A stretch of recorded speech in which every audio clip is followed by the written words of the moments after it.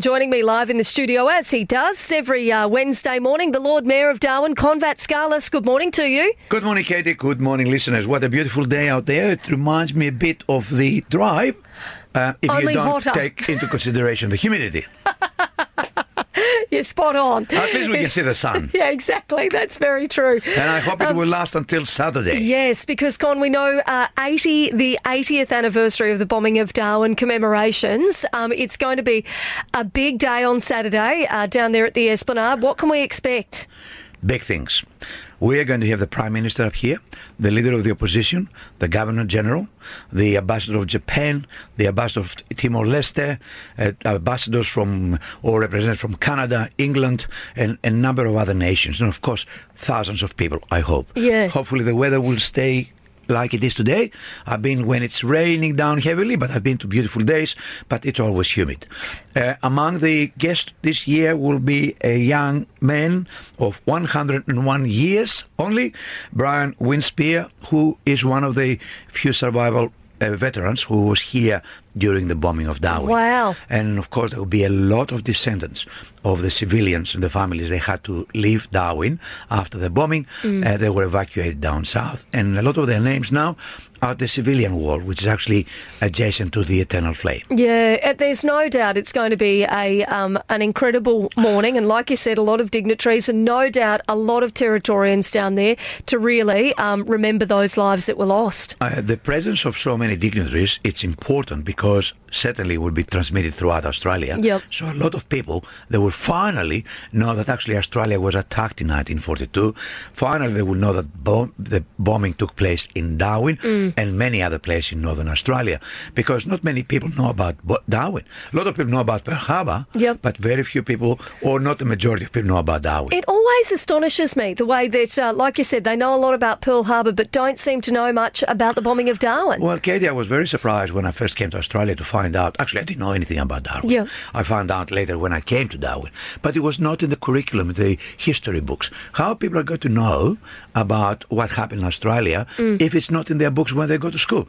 I know a lot about the European history and Second World War Yep. because we're taught about it in high school. It seems here something went missing and Darwin was not mentioned in any of these books. So, Con, what exactly can people expect on Saturday? What time do things kick off and what can they expect? Well, we start around 9:30 because we have the reenactment about 2 minutes to 10 when in 1942 the Japanese attacked Darwin for the first time because there were many attacks followed after that. What expect the reenactment, again, loud noises, the cannons, the machine guns, but most importantly remembering what happened here 80 years ago. And that shows a strong message to all Australians that we are not immune anymore. We're not an isolated island. If we were attacked in 1942 with that very old technology, it can happen again. So we should learn from the mistakes of the past, not to be repeated in the future. Despite that the war was raging in our area, Darwin was ill-equipped, not many airplanes, not much equipment, very ill-trained armed forces. Hopefully that is not happening now because I'm aware that we've got Tyndall, base Darwin, we've got the Larrakia patrol base and a very big contingent of defence forces. But we have to be always prepared. You never know what happens in this very unstable world we live.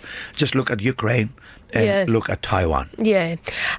Con, I know that there's plenty of other things happening around the place at the moment, but one of the big announcements that was made earlier in the week, Sam Burke, the General Manager of the Darwin Waterfront, had joined us on the show and had actually spoken to us about the proposal that they've got down there for the waterfront. It looks absolutely spectacular. Is this something that the council's supporting, or does it compete with some of your plans? I was very pleased when Sam invited us to brief us about the waterfront, and I was very proud to see that something that I started as a minister now is going to the second stage, going to be bigger and better.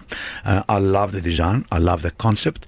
If we're going to compete with other Australian cities as a destination, we have to have something to offer international and national tourists. We support it. We're very, very keen. I said to the Chief Minister, we're very, very happy to work with them. By looking at it, I said, where are you going to park all the cars so all the people will come? And he said, well, that's a good idea. So well, it's the right time. We're developing our civic centre. Yeah. Now, if we can work together, we can increase the parking space in the civic centre area so people actually can park there and then can have a shuttle bus or they can walk down the waterfront. Yeah, Which sounds right. a really good idea. Yep. The other thing I said, well, you're developing the waterfront and you need money from the federal government. We have ready to go the Lameroo Coast, Yeah. which then complements that area. So instead of having something very, very limited in the current small area, you have something that actually complements and you have people that can actually enjoy themselves, have a surf in the waterfront area, but then they can go and walk and so you have a reckon dinner. develop both? Exactly. And the funny thing is that I had already the public sector coming to me from interstate saying that they're very interested to work with the government and the council to put money to develop the Lameroo Coast. So, right, so the we can private do both sector's of them already at the keen. same time. And you know, when you go to federal government says both the state government or the territorial government and the council support this project, it's more likely to get your money Yeah. rather than just one group says we want the money. Yeah, well, look, I think that it sounds as though there's plenty happening around the place.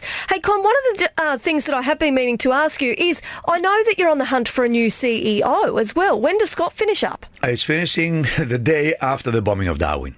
Okay. He's leaving town. We've got an interim CEO now, Simone Saunders, and we already start the process to recruit the new CEO. The selection committee is in place. Recruitment agency have been engaged. From what I'm really pleased to tell you is that the recruitment agency told us the moment it became public that there was a vacancy for a CEO in Darwin, they had lots and lots of phone calls from high caliber candidates who they said they want to work in an innovative council like Darwin. Right, so you reckon they're banging on the door, they're ready to come to the It territory? looks like it. I'm looking forward to get the right person, man or woman, for the job. And it's a great job. It's a great location. You can bring your family and live here. That it is a must, non-negotiable, and no fly-ins, fly-outs. And of course, it will give you an innovative council with a lot of new ideas and big projects to happen in the next few years. Con, before I let you go, I know just very quickly, those parklets. So that's something that we've seen around Darwin over the dry season mostly. So those smaller areas that are sort of taken up those car park spaces for a bit of al fresco dining, depending on what business you've got around the city. Is that something that you're going to have again or kick off again? Yes, we are. We only saw one in front of the Good Thanks. Yes. The thing is that in other states like Perth, Fremantle, in Queensland, there are a lot of parklets. What we did now, we went out for expression of interest for a manufacturer. We want to develop the same design so they don't look hotspot, and they will manufacture them, and then we list them to the companies, and they can list them, put in front of the car park. Yep. Their own car park space as long as a parallel car park. So just in one spot? Because what's going to happen if one shop's not happy or they don't want that spot taken The up? reality is, if a shop is there that's got a parklet and people Yep. come there for al fresco, the shops next to them will benefit. The more they will have more exposure. That's what happens down south. But you're not going to be able to take the spot in front of another shop, only in front of your shop.